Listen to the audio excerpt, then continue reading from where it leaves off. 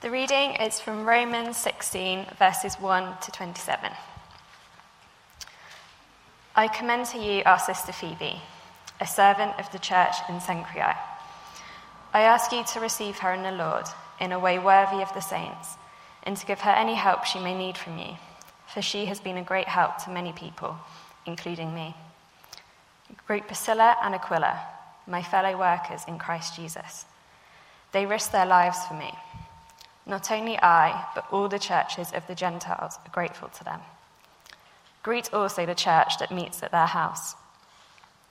Greet my dear friend Epaenetus, who was the first convert to Christ in the province of Asia. Greet Mary, who worked very hard for you. Greet Andronicus and Junia, my relatives who have been in prison with me. They are outstanding among the apostles, and they were in Christ before I was. Greet Ampliatus, whom I love in the Lord. Greet Urbanus, our fellow worker in Christ, and my dear friend Stachys. Greet Apelles, tested and approved in Christ. Greet those who belong to the household of Aristobulus. Greet Herodion, my relative. Greet those in the household of Narcissus, who are in the Lord. Greet Tryphena and Tryphosa, those women who work hard in the Lord. Greet my dear friend Persis, another woman who has worked very hard in the Lord. Greet Rufus, chosen in the Lord, and his mother, who has been a mother to me too. Greet Asyncritus, Phlegon, Hermes, Patrobus, Hermas, and the brothers with them. Greet Philologus, Julia, Nereus and his sister, and Olympus, and all the saints with them. Greet one another with a holy kiss. All the churches of Christ send greetings. I urge you, brothers, to watch out for those who cause divisions and put obstacles in your way that are contrary to the teaching you have learned. Keep away from them. For such people are not serving our Lord Christ, but their own appetites. By smooth talk and flattery, they deceive the minds of naive people. Everyone has heard about your obedience, so I am full of joy over you. But I want you to be wise about what is good and innocent about what is evil. The God of peace will soon crush Satan under your feet. The grace of our Lord Jesus be with you. Timothy, my fellow worker, sends his greetings to you, as do Lucius, Jason, and Sosipater, my relatives. I, Tysius, who wrote down this letter, greet you in the Lord. Gaius, whose hospitality I and the whole church here enjoy, sends you his greetings. Erastus, who is the city's director of public works, and our brother Quartus send you their greetings. Now to him who is able to establish you by my gospel and the proclamation of Jesus Christ, according to the revelation of the mystery hidden for long ages past, but now revealed and made known through the prophetic writings by the command of the eternal God, so that all nations might believe and obey him. To the only wise God be glory forever, through Jesus Christ. Amen. This is the word of the Lord. Thanks be to God. Before we carry on, shall we pray? Let's pray. Heavenly Father, we pray that you would help us to listen carefully to your word and to learn from it, and we pray that you'd speak to us in Jesus' name. Amen. Well, if you're a visitor here today, or if you're joining us online for the first time, then you may not know that we're soon to have a new rector. And in preparation for his arrival, we had suggested that church members read this little book, the book that your pastor wishes you would read but is too embarrassed to ask. And although now we know that Rob is going to be our next rector, it's still no less useful that we do read this little book. Maybe a lot of us have already read it, and if you have read it, you may remember that it lists 7 virtues of church members that impact pastors. And the second of those virtues, the second of that list, is committed belonging. So there's a whole chapter on what it means to have committed belonging. Well, as we come today to the end of our series, looking, as Matt said, looking at the letter of Romans, and we come to this final chapter, we're going to see some good examples of committed belonging, what committed belonging looks like. I wonder how you think about church. I mean, is coming to church, is it a bit like going to the cinema, if you can remember what that was like, or going to a concert or a gig, or perhaps to a sports event? All those sort of things we love doing. I certainly have missed being able to go to live athletics events this past year. And, whatever the sort of things we liked doing, we liked going to those things because of what we get out of them. We're consumers of film or consumers of music or consumers of sport. And so it's helpful to think, is that what going to church is like as well? Are we consumers of church? Well, as we saw last week, Paul wrote this letter to the Christian community in Rome, and he had plans to go and visit them and then to carry on his journey to Spain. That was his plan.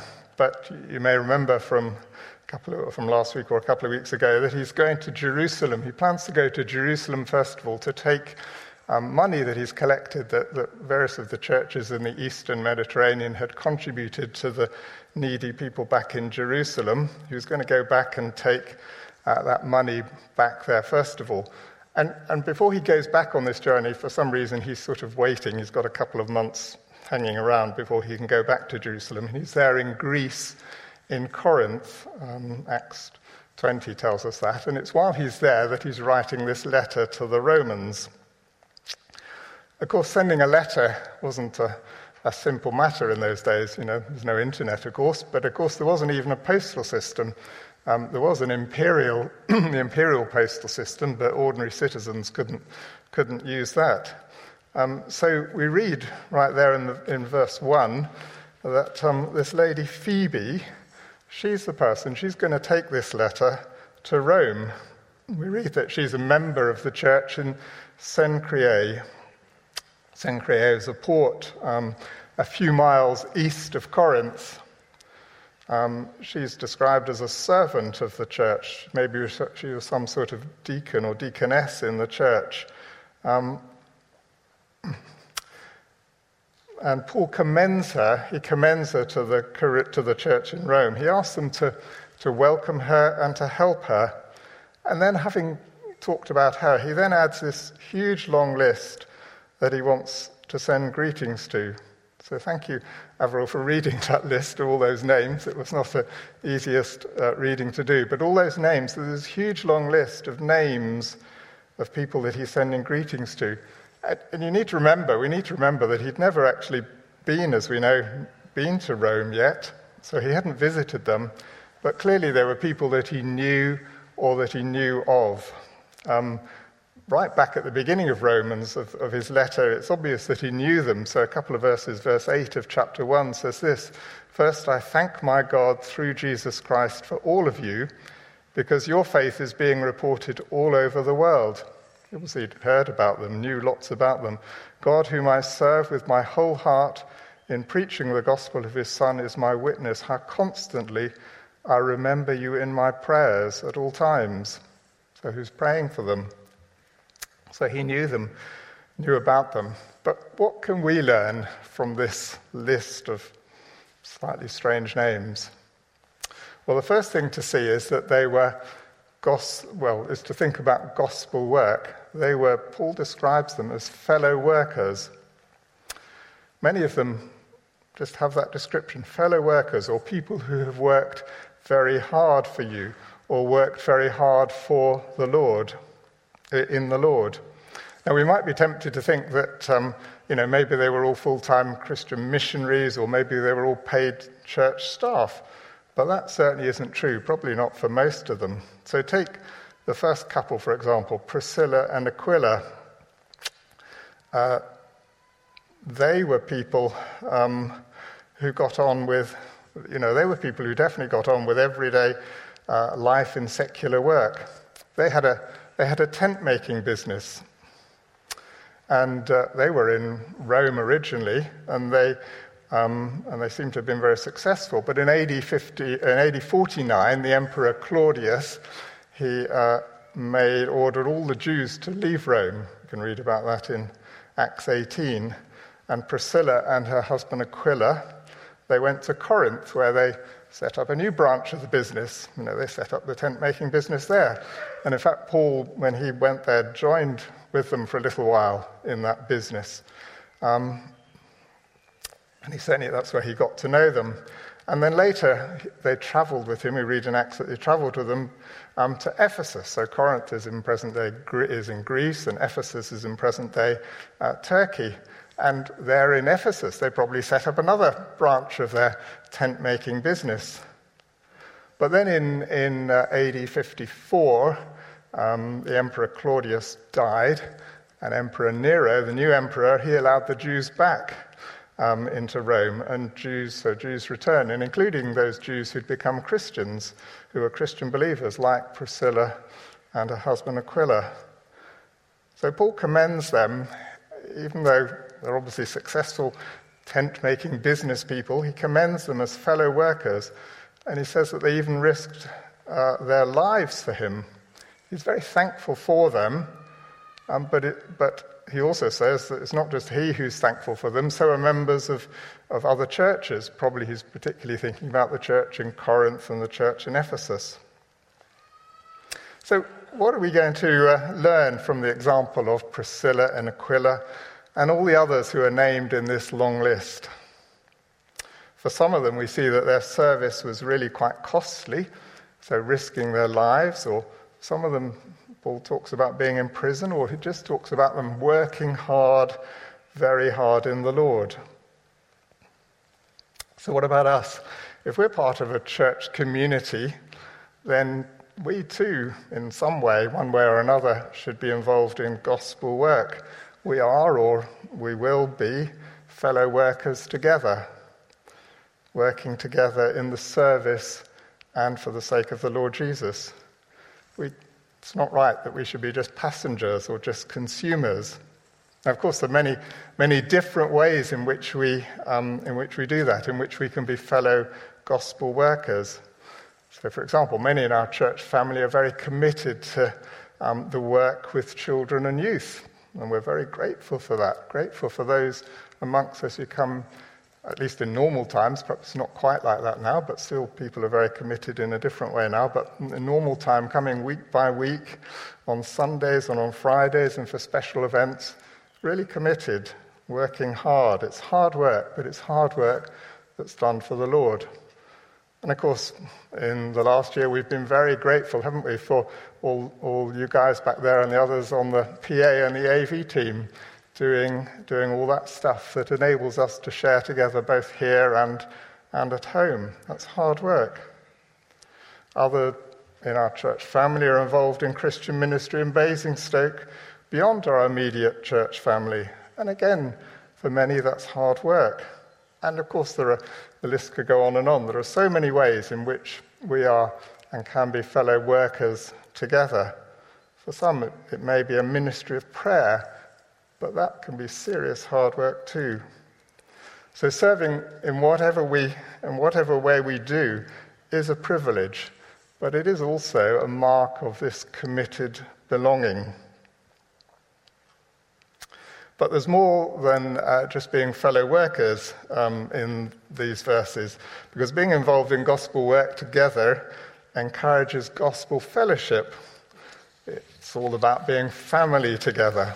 So have a look again, if you've got a Bible or if you've got the text in front of you, have a look again at Paul's greeting list, because it's a very diverse list, isn't it? There are lots of different people, but they're all there serving together.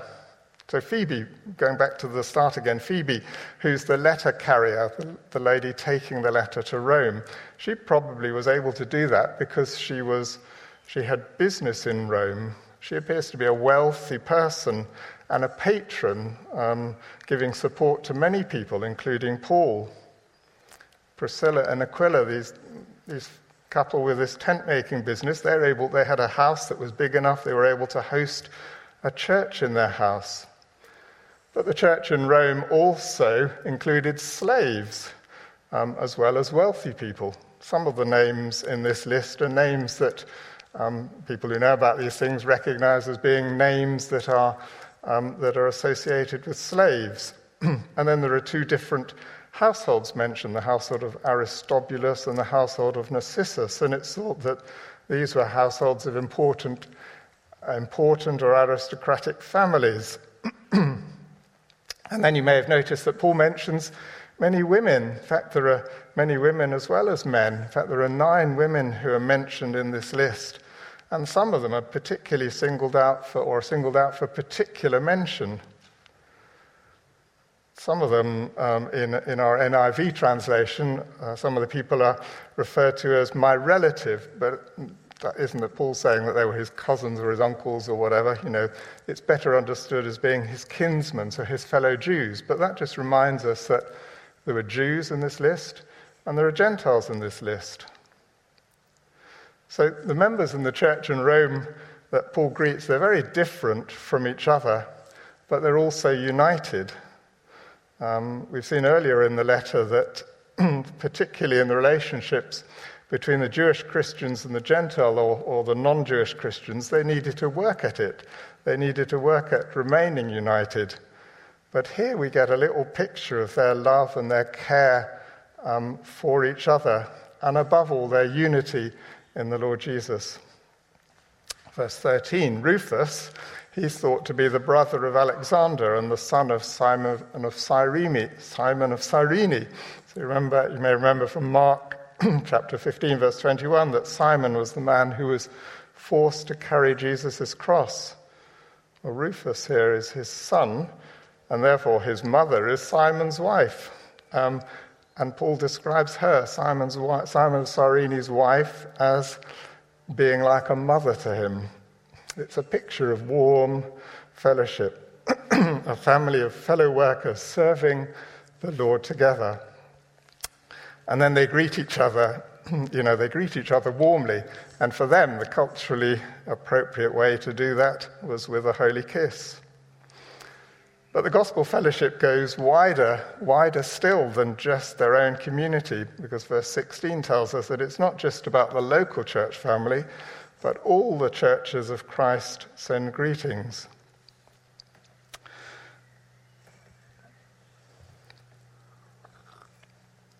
So for us too, as we serve the Lord together, we can experience a bit of this belonging in the family. The wonderful thing is that it's possible to know this family unity, even though we may all be very different, with different backgrounds and life experiences. And it's also a challenge to us, isn't it, as well? Because despite this truth that we can be united across these different backgrounds, it is still so easy to stick to people who are just like us, just like me, and not to experience the taster of heaven when one day people from every tribe and language and people and nation will join together in worshipping the Lord. So it's good that we ask ourselves, how do we ensure that here at St. Mary's we can welcome everyone? And it's good too to remind ourselves that we share in gospel ministry with fellow believers in many different settings, both locally as well as nationally and internationally. So we thought a bit about gospel work, being fellow workers together, gospel fellowship, family together. But then when you come to verse 17, it's a little bit of a shock. Verse 17 says, I urge you, brothers, to watch out for those who cause division. So it comes a bit of a shock after the warm greetings of those first 16 verses. But these next verses, they tell us about gospel faithfulness. Because despite all that Paul has just said, he still has to remind them to be watchful. He has to remind them to look out for those who will undermine the fellowship. They need to remain faithful to the gospel. Now, we're not told what the issues were. They were to watch out for those who cause divisions and put obstacles in their way, in your way. It would seem probably to be something different to the issues that we thought about back in chapters 14 and 15, where Paul talked about disputable matters. Because over those issues of food and special days, people were to bear with each other. But not here. Verse 17 says, keep away from them. So it seems to be something more serious that he's talking about. And it's helpful for us to look at how Paul says that they should respond, because it's in the same way that we too can remain faithful. It's in this way that we keep gospel faithfulness. John Stott summarized these verses, 17, 18, and 19, into three questions. And they're three questions that we should ask about any kind of Christian teaching and about those who bring it to us. So the questions are these. Does it agree with Scripture? Does it glorify the Lord Christ? And does it promote goodness? Because is it contrary to the teaching that you've learned? Paul says, don't he talks about people who put obstacles in your way that are contrary to the teaching that you have learned. So, is something that we hear or something that we see contrary to the teaching that we've learned? God has spoken to us in his word, in the scriptures in the Bible, and we're not free to change it. And it's interesting, too, to think that if mainstream Christians have understood the Bible in a certain way throughout the church's history, then we need to be very careful of changing that. And does it glorify the Lord Jesus Christ? Because right teaching, right behavior, brings glory to the Lord Jesus. We need to be aware of anything or any people who claim to be Christian but are not serving our Lord Christ. Instead, as Paul says, they serve their own appetites. If the teaching or the behavior of those bringing it is not pointing to our wonderful Lord Jesus, then we're to keep away from them. And it's easy, the third question, does it promote goodness? Because it's easy to be taken in, but the result of going the wrong way is wrong living. Following good teaching enables obedience. So again, verse 19 in our NIV translation says, I want you to be wise about what is good and innocent about what's evil. In J.B. Phillips's translation, he has this rather nice way. It says, I want to see you experts in good and not even beginners in evil. I want to see you experts in good and not even beginners in evil. So it's worth remembering these three questions that we can just help us to keep gospel faithfulness. Does it agree with Scripture? Does it glorify the Lord Christ? Does it promote goodness? Let's hold on to that so that we maintain gospel faithfulness. And then right at the end of this letter, there are some greetings from some people who are with Paul in Corinth. And then comes the final doxology, some words of praise to God. And there's a little summary of the letter, a synopsis. Paul gives a tiny quick recap of the whole letter in just a couple of verses, just the headlines contained within this doxology. It's as we understand the gospel that we can come in real praise to God. So he reminds us the gospel is all about Jesus Christ. He says he was promised and written about in the Old Testament scriptures, but what was only partially seen has now been fully revealed in the coming of the Lord Jesus. And then wonderfully, both Jews and Greeks, not just one people group, but all nations are called to believe and obey God. So that's what Paul's been writing about. God's eternal plan has been to rescue humanity, to enable people to be rescued, to be put right. And he's done it through the life, the death, and the resurrection of the Lord Jesus. Right back at the start of the letter again in chapter 1, verse 6, Paul wrote to the Romans that they had been called to belong to Jesus Christ. He said, you've been called to belong to Jesus Christ. And through the gospel, we too can be the people who belong to Jesus Christ. We're his possessions. We belong to him. Both individuals and churches are described in the list at the start of this chapter, in chapter 16, as belonging to Christ. They're described as being in Christ or of Christ. Now, maybe this whole idea is new to you. Maybe the Christian faith is something you're not sure about. Well, then it does make sense to look into it more. And I'd encourage you to use opportunities to find out more about it. Many of us will be able to say, yes, I belong to Jesus Christ. I owe my allegiance to him. And verse 25 reminds us that if that's true for us, then we also need to be established or strengthened. We need help to keep going.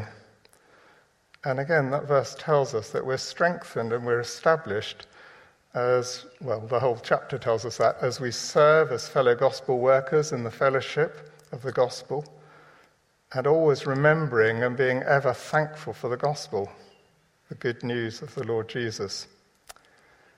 Because, of course, it's when we stop to think about that, when we think about all that God has done, even though, as we've been learned many times in this letter, we're completely undeserving, then the right response is to say to the only wise God, be glory forever through Jesus Christ.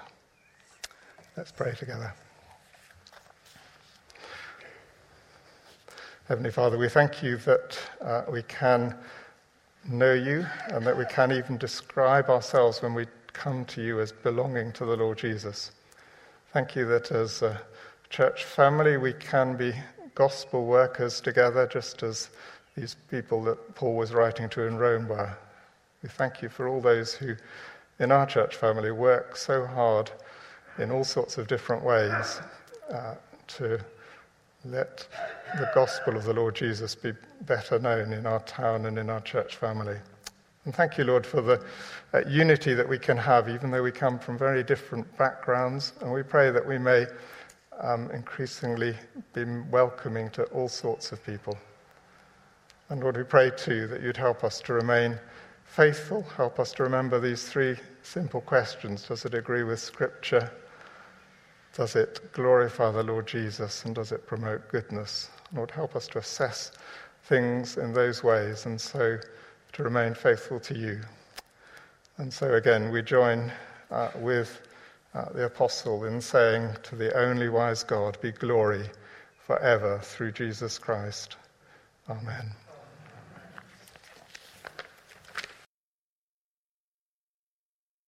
I can see we've got 14 participants and 43 votes. And Philip will answer today's, and Rob will answer the ones from the last 5 years that people have sent in. We'll try. Good. So, how can we best... these are kind of practical ones. Good. How can we best serve our church family here? If there is a need in a certain area of church life, should we offer ourselves, even if we know we won't enjoy doing so? They're quite... let me tell you all, I was told as a young Christian, we all have the gift of chair stacking. So they're slightly subjective questions, aren't they? Because I think they sort of lend themselves to different temperaments as well, and those kind of things. So it's a certain sense of wisdom. But can we have a general... It's not a yes or no answer, is it? And I think you could probably both have a stab at this. I mean, obviously it's nicer to do stuff that you enjoy doing and that you're good at doing, but sometimes we have to do stuff that we don't like doing. Yeah. I think, good. And I suppose we could pray about that too, and the Absolutely. Lord changes our hearts, doesn't he? Or he puts us somewhere else, whichever it be. Rob? Yeah, just to chip in, I think I completely agree with Phil. The other thing to say is in chapter 12, you may remember, this was right at the beginning of this latest series, we saw that actually, even though we're one body, we're different and we have different gifts, and Paul encourages us to use those gifts to their full extent. And the exciting thing about that gift list, if you like, is that actually it's not just teaching or leading, but actually even acts of mercy, of having zeal. So I do think Philip's absolutely right. We do have to chair stack, although some people enjoy that. But also, actually, we might find we just have got a particular gift or particular grain that... and often I find in church life, it's not that I don't want to do things, it's just I can't almost bring myself to do the things that I'm gifted at as well. So, if that makes sense. So we all have a sense of not wanting to at times. Yes, exactly. Yeah, okay. But great question. Thank you. Yeah, very helpful, very practical. Another one, I'm going to bounce this to you, Rob. Paul prophesies in chapter 11 that one day all Israel will be saved. Does that mean that one day the nation of Israel will be majority Christian? Or is that too simple? Is that too simplistic an interpretation? 2 minutes. When you said we can ask anything from Romans, I thought we were going back up to chapter 12, but we'll let that one. Thank you for your question. I can't get out of it that easy. Thank you. Yes, this is chapters 9 to 11, and I would encourage you to go back and listen to the series on that, because it's important not to take little phrases out of the whole context of those chapters. They all work together very well. So, yes, when you read at the end of chapter 11, all Israel will be saved, Paul has spent 2.5 chapters there defining what he means by Israel, and the whole of these chapters are about his anguish that Israel, his fellow Jewish believers, fellow Jewish kinsmen, as he puts them, have not actually believed in Jesus Christ, even though that's what the whole nation was for. So I don't think that means we should necessarily expect things to happen with Israel in this day. But having said that, chapter 11 is so encouraging because Paul there is encouraging the church not to despair at the fact that lots of people have turned away. So even though I don't think it's making specific promises, it is encouraging us to think that actually even Jewish believers, or even Jewish people, or Muslim people, or hardened people, or nominal Christians, anyone, the Lord will be working his purposes to bring back. And that's just absolutely wonderful when we get to the end of chapter 11. But short answer is go and listen to the sermons, because I can't quite remember what I said, but also read those chapters as one unit. Very good. Philip. In verse 17, referring to believers... No, Matthew. Is verse 17 referring to believers or non-believers causing division?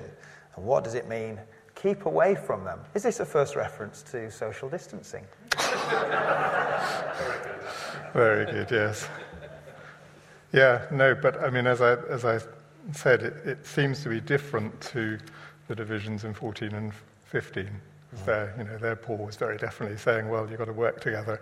But this seems very strong, doesn't it? Keep away. So this is something much more serious. It's not get involved. And that bit in verse 19 about being completely innocent about what's evil, being beginners, not even beginners in evil. That's what he's saying. Don't go there. Just don't go there. Good. Now, we've sort of got 3 left, and they all seem to be thinking of us here, so taking what we've heard from Romans and applying it to us here. So Paul encourages churches to work together in relation to local/other churches. It says here, should we join with them in gospel activities, even if we have disagreements about some of what they believe? Do you want me to target either of you? You're both looking at the carpet now. That's right. I'm happy either way. You're the chair. Well, so Philip could speak from a historical point of view from the previous years great. if he's been at St. Mary's and seen how we interact and do things.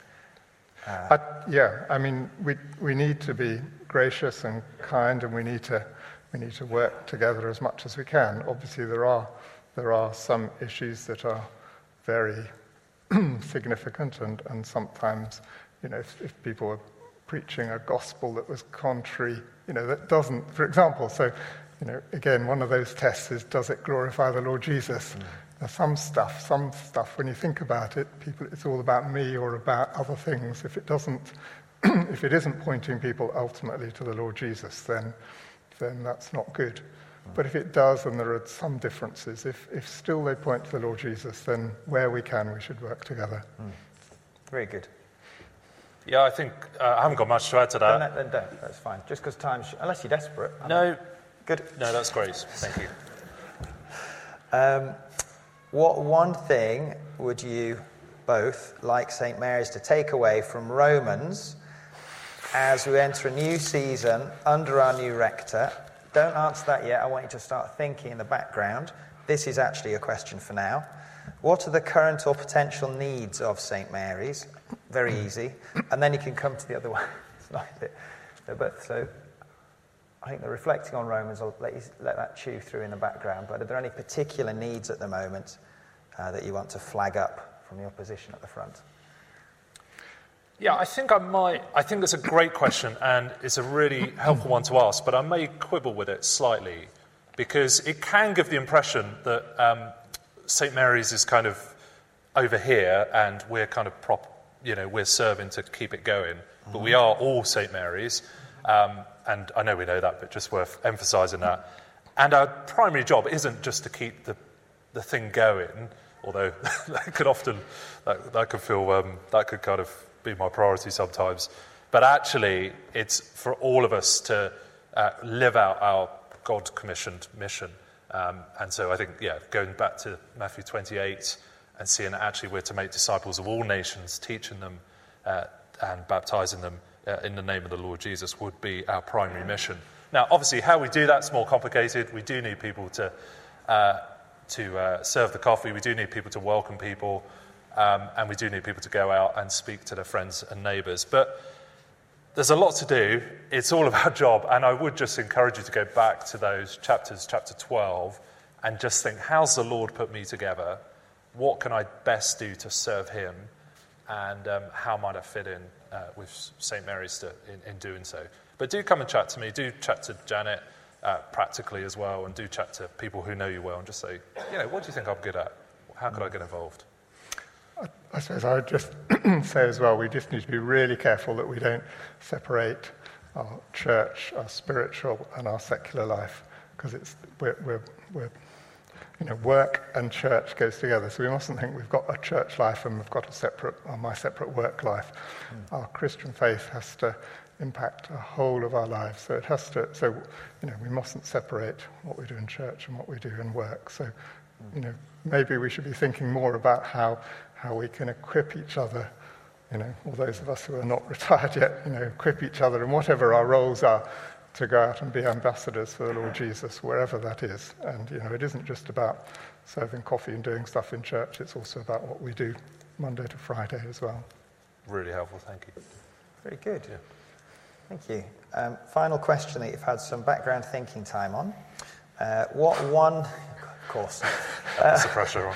Sorry. What one thing would you both like St. Mary's to take away from Romans as we enter a new season? I suppose if we were to write out one verse on a header card that holds it all together, or interpret as you wish.